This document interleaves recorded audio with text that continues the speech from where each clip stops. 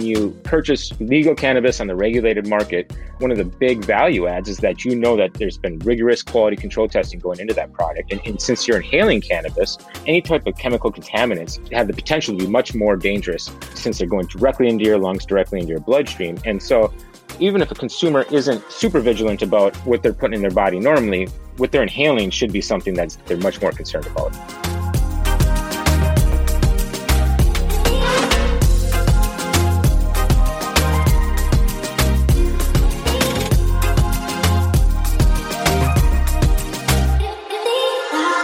All right, everyone, welcome back to another episode of the Cannabis Corona Report, where we speak to cannabis companies that are succeeding or helping other companies succeed during the global pandemic. And today, we are joined by Josh Werzer, the co-founder of SC Labs. Josh, welcome to the show. Thanks for having me. I'm looking forward to talking to you today about the testing that you've done on rolling paper and some of the, I hate to say, unsettling discoveries that you've uncovered. But before we get to that, let's quickly talk about SC Labs, the cannabis testing company that you helped form about, I can't believe it's been over 10 years. You started in California, which is a state with really strict requirements. Can you explain why having third-party testing is so important? Yeah, most of our company, we weren't under testing regulations. So, we've definitely done it both ways. I think they're important, because cannabis up until now was wholly unregulated. And just based on, what we saw in the marketplace testing before regulations and after regulations, it's clear that having testing regulations has really cleaned up the cannabis supply for the consumer. Before regulations, over 50% of the flowers we tested and over 70% of the concentrates we tested would have been over the limit under today's pesticide testing limits only. And it goes to show that, regulations had a major effect in cleaning up the cannabis supply.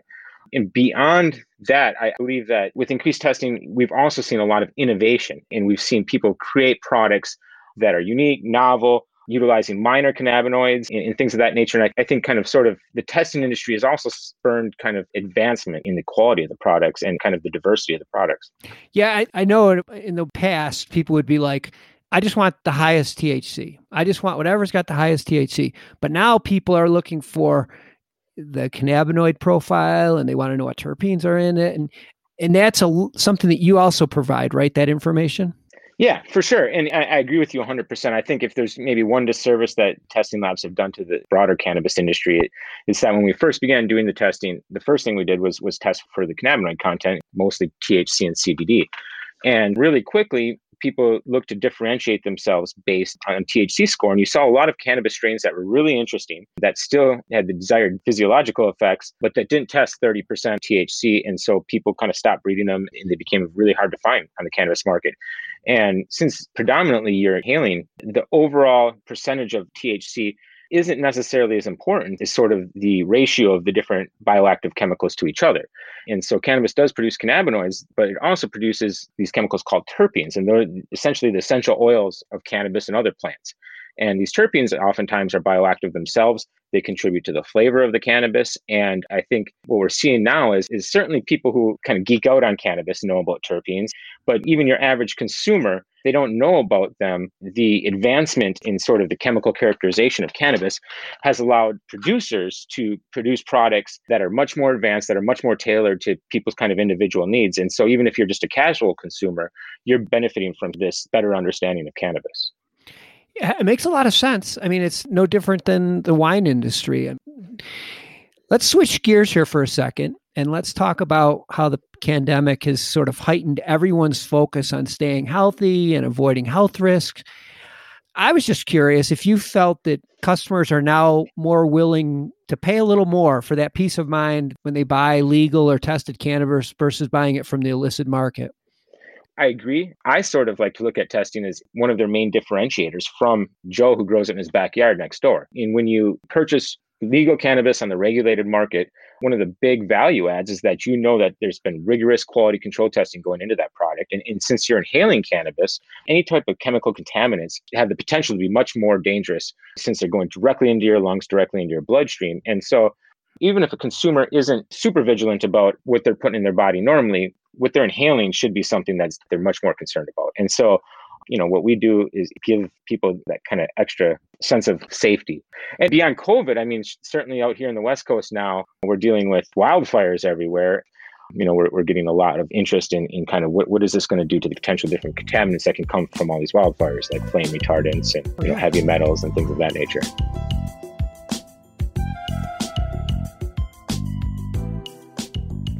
That kind of leads me right up to what we wanted to talk about today. And that's, even if you have tested cannabis and you feel real confident that what you have is pesticide-free and toxin-free, it doesn't necessarily mean that when you actually ingest it, you're not going to be exposed to toxins. And unfortunately, rolling paper seems to be one of the contributors to that. So let me just take one step back. You guys were aware of this. What prompted you to start testing rolling papers? In California, we're required to test the pre-roll and include the paper as part of the sample. So what kind of precipitated this broader study we did is we had a couple positive detections amongst different clients for a pesticide called chlorpyrifos that when they had tested the material that went into the pre-rolls previously wasn't present. So naturally, customers were a little bit concerned about where this pesticide had shown up. And so really quickly, we kind of zeroed in on the rolling papers. Once we tested the rolling papers on their own, found that there were many times what would be considered the legal California action limit for an inhalable product. So when you took those rolling papers and you rolled some cannabis up inside them, they were so contaminated that now the whole pre-roll was over the allowed pesticide limits. And since we sort of kind of got a cluster all at once for the same pesticide traced to the rolling papers, our alarm bells went up a little bit. And so we went out and purchased every type of rolling paper product we could get our hands on in the market. Now, granted, we were testing consumer grade rolling paper products, and these issues were in pre-roll cones that were more marketed towards manufacturers. And so what we found was that there certainly in some of those products were contaminants at levels that could potentially cause a joint or a pre-roll that was made with those papers to fail compliance testing. Wow. So, explain to me how the pesticides get into the rolling paper. So we tested them for pesticides and for heavy metals. We tested about 120 different products, and we saw trace heavy metals in over 90% of those products, which is not really alarming in and of itself. I know it sounds bad, but all of these products are made with plant material, and plants tend to take heavy metals up from their environment and hold them in their tissue. See kind of trace amounts of these metals in most of the products wasn't super surprising. But then over 10% or so of those products would have been actually over the California action limits for heavy metals. And some of them were significantly, 1,000 times over the limit. So Wow. A couple of the products were grossly contaminated. Most of them that did fail were still kind of right at that line where if you roll them up into a joint, that product would probably still be under the action limit. But we did see pesticides as well. I don't have great visibility into where they would have came from, but most of these pesticides seem to be the types of pesticides that are commonly used in fumigation. So I'm guessing it's potentially fumigation of the facilities where they're produced. I'm guessing that's probably where a lot of the metals contamination came from too. And some of these, more grossly contaminated products, it's potentially from machinery where the papers are produced. Just like with the metals, the pesticides could show up from being applied to the actual plants from which the papers were produced. It's like I said, it's something that you just wouldn't think of. I'm sure there are a lot of times where they're ingesting these toxins that they don't even know about. What advice would you want to leave us with today so that we can best protect ourselves from ingesting something we don't want to ingest? So the best way, I think, is sort of limit your exposure where there is potential health risk. If you go back and you buy cannabis on regulated legal market, it's going to be tested for these contaminants. It's going to be free. If you purchase these rolling papers on the side, no one's really looking. I think that's what it keeps coming back to is, tested versus non-tested shouldn't even be a question anymore. That argument should be gone. And I think you bring a new concern that people need to just be aware of. I'm going to have your links to SC Labs in the show notes. And so I'm sure if people want to circle back and learn more about the report or the study that you did, I'm sure that they can circle back with you offline. And Josh, this is good work. I appreciate you taking the time to speak with us first. And I also thank you for helping to keep us safe. Well, thanks for having me on. I appreciate it.